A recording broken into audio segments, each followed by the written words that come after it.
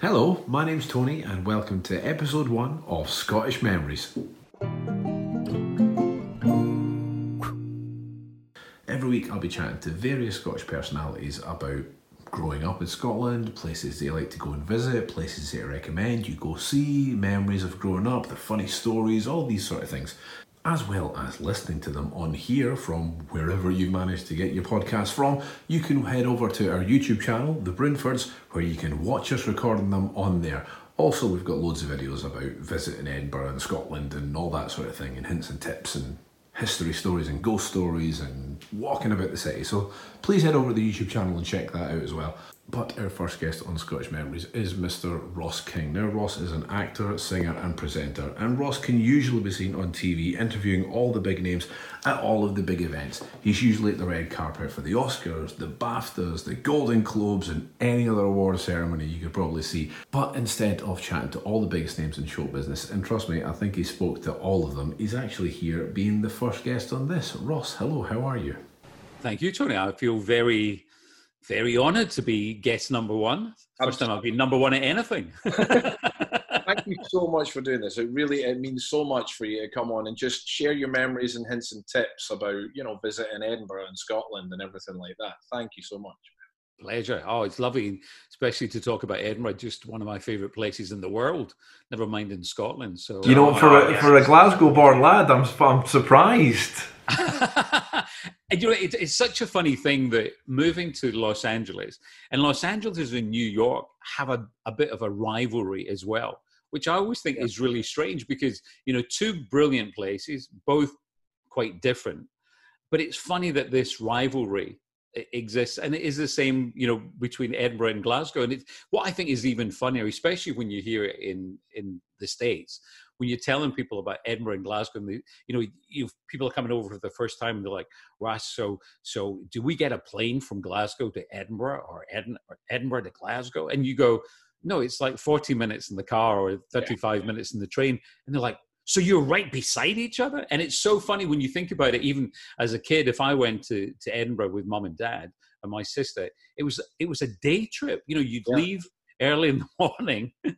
And I remember one time having a meeting in Edinburgh in the afternoon, and people were like, "So did you stay overnight?" I know, I just got the train through at lunchtime and came back in the afternoon. It's funny, isn't it? All the time. I used to have to go through to Glasgow for various things. Just jump in the car, go through, do it and jump back. It only take me like 2-3 hours and I'm done. Yeah. So you're obviously Glasgow on origin. So how was the move over LA? What do you miss Edinburgh? Do you miss being over here? Do you get back a lot? Oh, yeah, I try and get back as much as I can. I try and get back 4 or 5 times. Obviously, with everything that's going on in the world at the moment, that's not possible. But I would even come back. I mean, I was lucky enough years and years ago to do pantomime at the King's Theatre, and then also lucky enough to do the musical Summer Holiday at the Playhouse. So, I've performed in a couple of the theatres there. I go back and see my old mate, Alan Stewart, who still does the panto every year at the King's Theatre. Panto legend at the Edinburgh King's Theatre. So it's great, coming back. And then I try and make sure that I have a couple of days, and I come back occasionally. I do some gigs, so a couple of charity events I've done in Edinburgh as well. So I love coming back, and I really genuinely do love Edinburgh. And I love, fond memories of everything from, the Commonwealth Games swimming pool. That was a big thing for his kids to travel through to go to that. To go to Edinburgh Zoo was a huge part as well. And that was even before the pandas. I mean, this is pre-pandas. Pre-pandas, yeah. And I always did want to come and see the pandas, but I was always so disappointed going to any zoo and seeing giant pandas and discovering that giant pandas aren't really giant. No. They're still small. Small, aren't they? It's like when you see them on a tin, it's like actual size. Yeah. It's like when I used to have my photograph in the theatre programs, I used to get a little bit beside it saying actual size.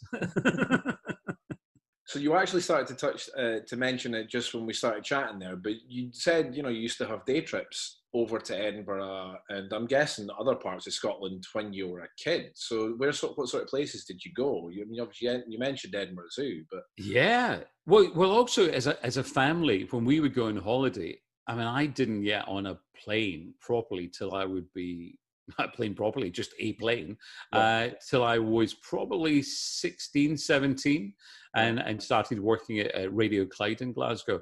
We didn't have any holidays abroad.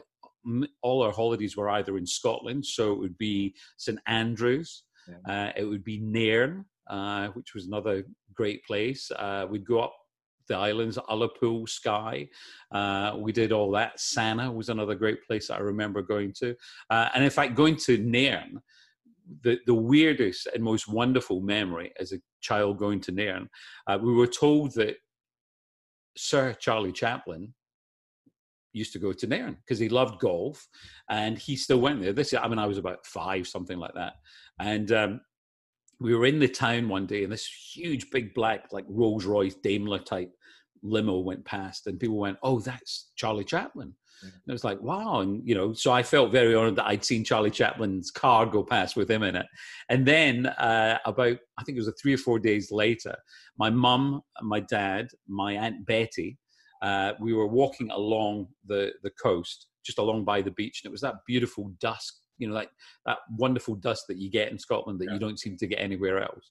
And as we were walking along, my mum said, "It's Charlie Chaplin." And I looked up, and I just remember thinking, well, where's the man with the bowler hat and the little moustache? And I remember it was obviously he was an old man by that time, wearing this big, heavy coat and a hat, like a Homburg hat. And they took me up to him and said, "Hello, Mr. Chaplin, and this is my son." And I shook hands with Charlie Chaplin, which I still remember to this day. And then the weirdest thing was that I remember as I got older and started collecting memorabilia, I thought it would have been lovely to have had Charlie's autograph. And Mum said, "Aunt Betty's got it in the sideboard drawer in pencil when he'd appeared. I think it was at the Empire, one of the theatres in Glasgow." And sure enough, Aunt Betty went to the sideboard drawer, where everything was kept. And there it was. So I have it, and I have it framed. And so it's an amazing memory. So whenever I look at that, I think of Nairn. That's incredible. That's absolutely incredible. It's funny, Scotland does have a lot of, I tend to find that a lot, or hear about, I should say, that a lot of celebrities tend to have a big love of Scotland and visiting and things. I remember hearing a story of Laurel and Hardy went to the Old Empire, which is now the Festival Theatre, and they also went to the Edinburgh Playhouse. They had 2 visits. Yeah. And the Edinburgh Playhouse still has some incredible footage of when they were there and they're on the stage and things. But one of the stories that I heard was, obviously the crowds were huge when they came. I mean, they were the biggest stars in the world. And obviously you'll know the top of Leith Walk and going along York Place and things. Apparently the crowds were so big that they let them go onto the roof so that everyone could see them, and to show that there was no health and safety, because afterwards they were going up to St Andrews to play golf. They let them hit golf balls off the roof onto Calton Hill. This is going back, like, I don't know how many, like 80 odd years or so ago, but it just shows how times have changed there as well. just a lot. I know. I would have thought the Playhouse Theatre, as I said, I was lucky enough to play with the musical Summer Holiday. I always think health and safety. Who would ever allow you that to get to the dressing rooms, to go down that hill and then come up after a show after you've given it your all, trying to get to the top of that hill? Thankfully, there's that little bar at the top, so that suddenly made it all worthwhile. It's a unique design, isn't it? Yeah. It's like the old saying of, you're going somewhere in Edinburgh, you go uphill. You're going home again, you still go uphill. I don't know how. How does that work? Yeah. So I was going to mention, because you touched on it already, how you played the Kings at Panto, but you also did the 100-year anniversary of the Kings with Alan Stewart and Grant Stott and Andy Gray. Did that all come about because you played the Kings, or did you particularly have a love of that theatre? Well, my involvement in that show was just by video, but yeah, it was great. It was great to be involved in it, and I'd also performed. Alan had the big variety show that he does every year, and I did one of the very first ones of those. And again, it's a love of theatre, and again, a love of Edinburgh. And every time, I would go to Edinburgh. The one thing that I would recommend to anyone, and I say this, no matter where you go in the world, and at first I used to kind of poo-poo the idea, especially in places that I'd lived, like London or Glasgow or Edinburgh, is to do the bus tour, to do the double-decker bus tour if it's there, because you see so much in such a short space of time. And I've been lucky to have lived in great places, Stratford-in-Avon, obviously Glasgow. I always remember, and this is such typical Glasgow humour, I got on the bus, and it was quite cold. It was in the winter, but I was determined that I was going to do the bus tour and see bits that I maybe didn't know and hear stories that I didn't know. And in fact, I'll come back to one of the stories which I never had an idea of why it was called that. In fact, I'll tell you very quickly now. The Gorbals, one of the most infamous places in Glasgow. And the reason that it's called, I don't know if do you know why it's called Gorbals? I don't actually, no. So back in the days during leprosy, that's where they put all the lepers out in that area. And so when they let people in the centre of Glasgow know that the lepers were allowed in once a week, they'd ring this bell, which then became known as the Gory Bell, to let people know they were coming in from that side. And the Gory Bell got shortened and became Gorbals. Anyway, so I got on this bus tour with my sister, her husband, my niece, and my nephew. And as we got on, the bus driver went, "Oh, Ross, the boss, how you doing there?" He says, "What are you doing this for?" And I said, "Well, it's my hometown, and there might be things that I don't know about." And he says, I think you'll love it." He says, we talk about Glasgow, we talk about all the different places, we show you places, we talk about loads of famous people. You're no one of them."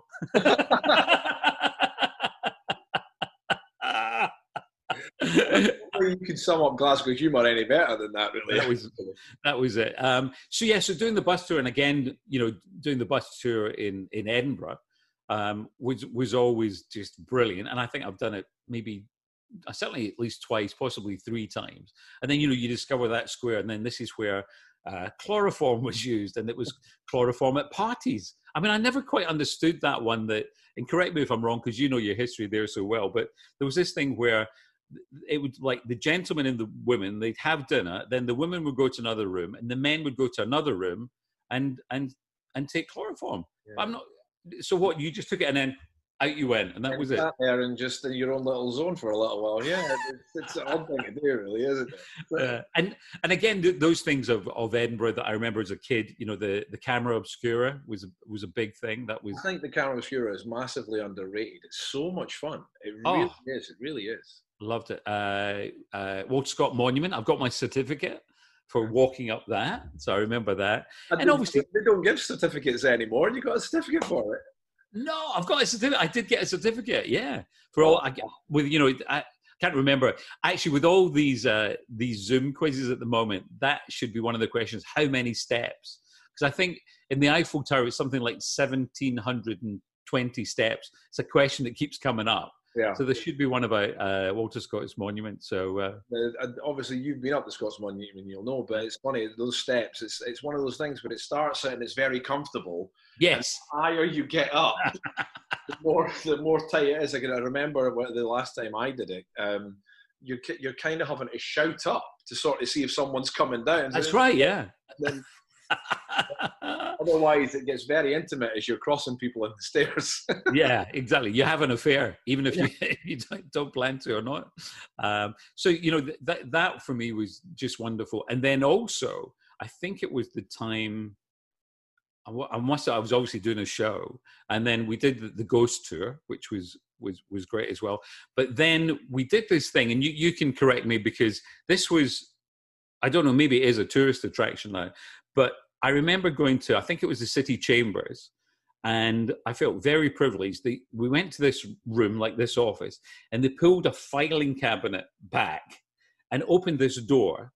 And I went through the door, and it was like something out of Harry Potter. And when I take friends to Edinburgh, you completely see why J.K. Rowling was inspired by everything around there. But I went down these stairs, and I was down in an area which was like, it was like where and again, correct me if I'm wrong, it was when it was the old town and the new town, and they basically just bricked part of it off so that anyone that had the plague couldn't come into the other part. And this was still some of the old, like, shop fronts and it seemed like houses.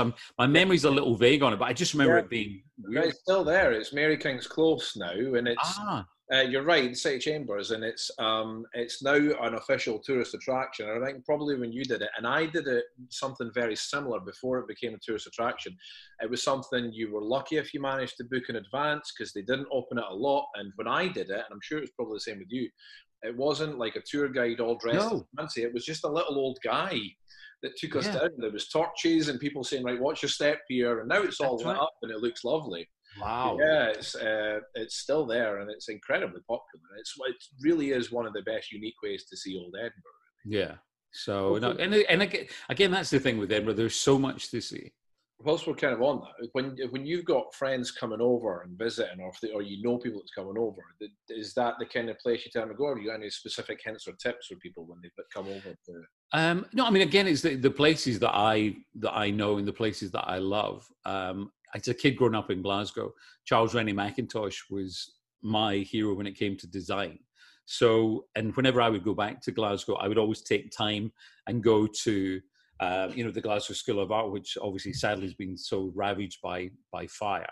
But that was always a stop for me, just even if it was just to walk by, because my dentist is in Glasgow still, despite all the years of living in LA. That's quite a way for a checkup, really, isn't it?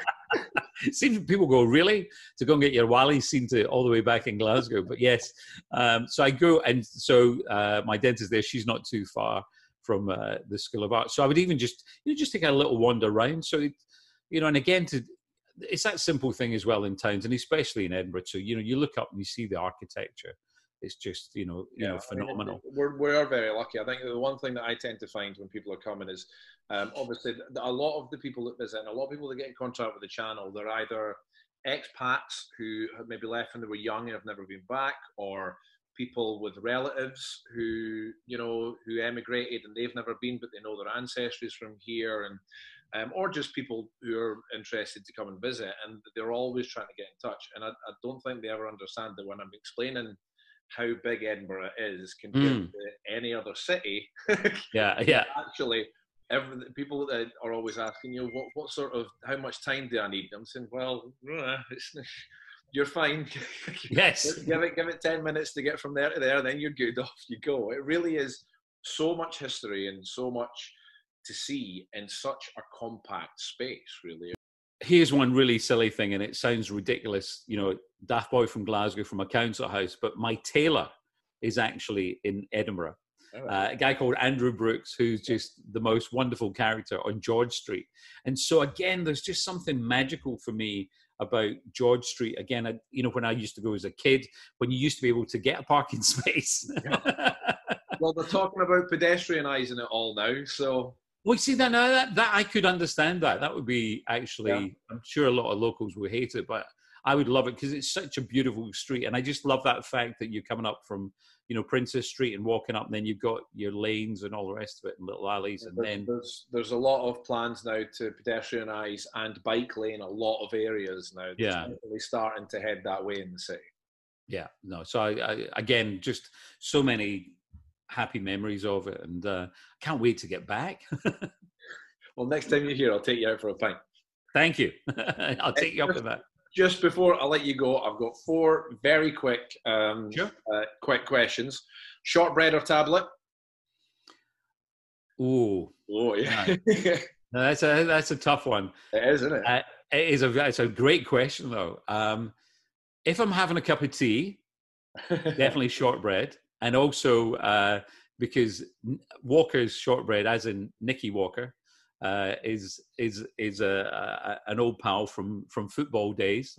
People might not even know that Nicky Walker of the legendary Walkers was goalkeeper at my old team, Partick Thistle. He was also goalkeeper at Rangers. And I took a penalty against him once, and he saved it. So Nicky and his wife, Natalie, are a lovely couple. So I love my Walker's shortbread. I do love tablet. I love homemade tablet. And I like it a little milky, the milkier one rather than the dark one. Yeah. And I'm really lucky out here in LA. We have we don't call it a Burns supper, we call it a Burns bash because it's a kind of truncated version. I've always said it's the one that Rabbi himself would have loved to have been at. It's a bit more of a roast. We still do, the poems and the songs. And last year we had Lulu singing, but it was funny with Lulu just trying to explain to people, because we put tablet on the tables, and you can imagine the Americans just having that. It's trying to explain that it's like legal crack. I used to host a Scottish show for Edinburgh, visitors to Edinburgh from America. It was a lot of Americans, Canadians, and Chinese that used to come. And we used to give them just a starter of haggis, neeps, and tatties. And then they could get their own dinner, because a lot of them were scared to try it. Yeah. And they used to ask what was in haggis. I'd always try to water it down a little bit to get them to try it. So I'm sure it was the same trying to describe tablet to them as well. Absolutely. I mean, actually, when we're on the subject of tablet, it is funny trying to decide, because my wife is pregnant right now. She's 5 months. Oh, congratulations. Thank you. And we were having this conversation today, actually. Both my gran and her gran used to make homemade shortbread, homemade tablet. That seems very traditional, but neither of our mums make shortbread or tablet. So we've sent them both a message today saying, you've got 4 months, learn. Love it. That's a big memory for me, going around to my grans and getting shortbread and tablet. Oh, absolutely. Second question, Iron Brew or whiskey? Oh, whiskey. Yeah, that's good. I do like Iron Brew, but no, whiskey. And it's funny that being a Scotsman, and people here think, oh, you've been into whiskey your whole life. And it's only, I would say, in the past 10 years that I actually have liked whiskey. And I think it's because, it was, as a kid growing up in Glasgow, whiskey was like a hard drink, and it had those connotations, and the smell of whiskey, I didn't like. And the weirdest thing was that the reason that I actually had my first whiskey was the smell of it. And that's the weirdest thing, that I was hosting an event in New York, a Scottish event, and it thankfully had gone well. And a couple of the guys that were there from Macallan, and they said, hey, Ross, we're going to get you a 25-year-old. And I was like, whoa, hello. And next minute he handed me this glass. And I was thinking, but I don't drink whiskey. And I was feeling really bad. And I thought, who could I?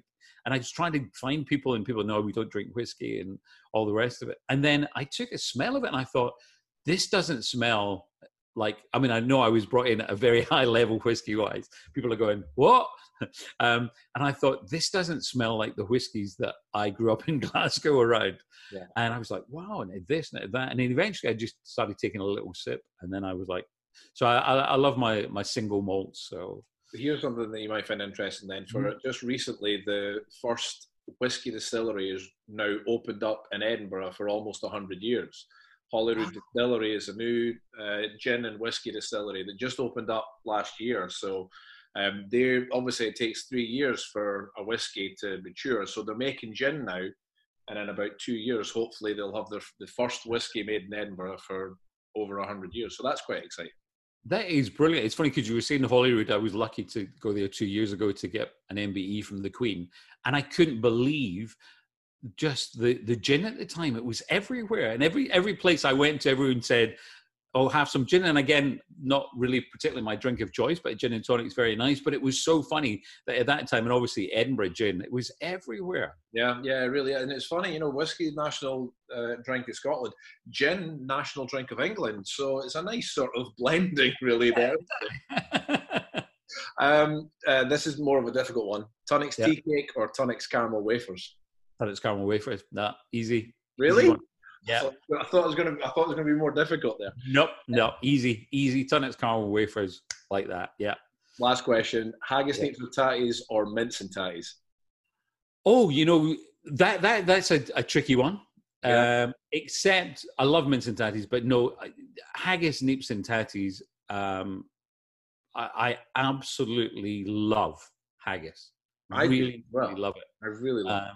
And again, you don't ever want to explain to anyone, I just always say to them, just take the wool off. That's it. And then I usually describe it as slightly spicy mince to sort of say that's a very good way. That's probably a little more savory than me saying, just take the wool off. Yeah. Put a lighter under it for a couple of minutes, and then put it on the plate, and then you're good to go. That's it. And I again, I love it, coming to Edinburgh and having it at breakfast. That's another thing. People go, "You what?" And I go, "Yeah, it's that." For me, that's part of the, full Scottish breakfast. Yeah, that and black pudding. But yeah, exactly. So I love haggis, and then also with a wee kind of dram sprinkled over it as well. So I like a nice whiskey sauce on it as well. Yeah, perfect. There we are. So forget the pint now. You're getting me the whiskey, and you're getting me the haggis. I will happily buy your whiskey and haggis dinner. Ross, thank you so much. This has been absolutely incredible for joining us and being the first guest. Thank you. I'm overwhelmed with gratitude. Thank you so much. Not at all, Tony. My absolute pleasure. Thank you for having me as the first guest. And, if people are watching this for the first time, get on there. The Broonfords, it's great. I love it. I'm watching all your stuff on YouTube. So congratulations to you guys. So once again, Ross, thank you so much. Keep yourself safe over there. I hope everyone is safe and healthy. And thank you so much for joining us. Cheers, Tony. So there you have it, guys. Ross King joining us to give us his Scottish memories and hints and tips for if you are ever thinking about coming over to Scotland and Edinburgh. I hope you're all safe out there wherever you are.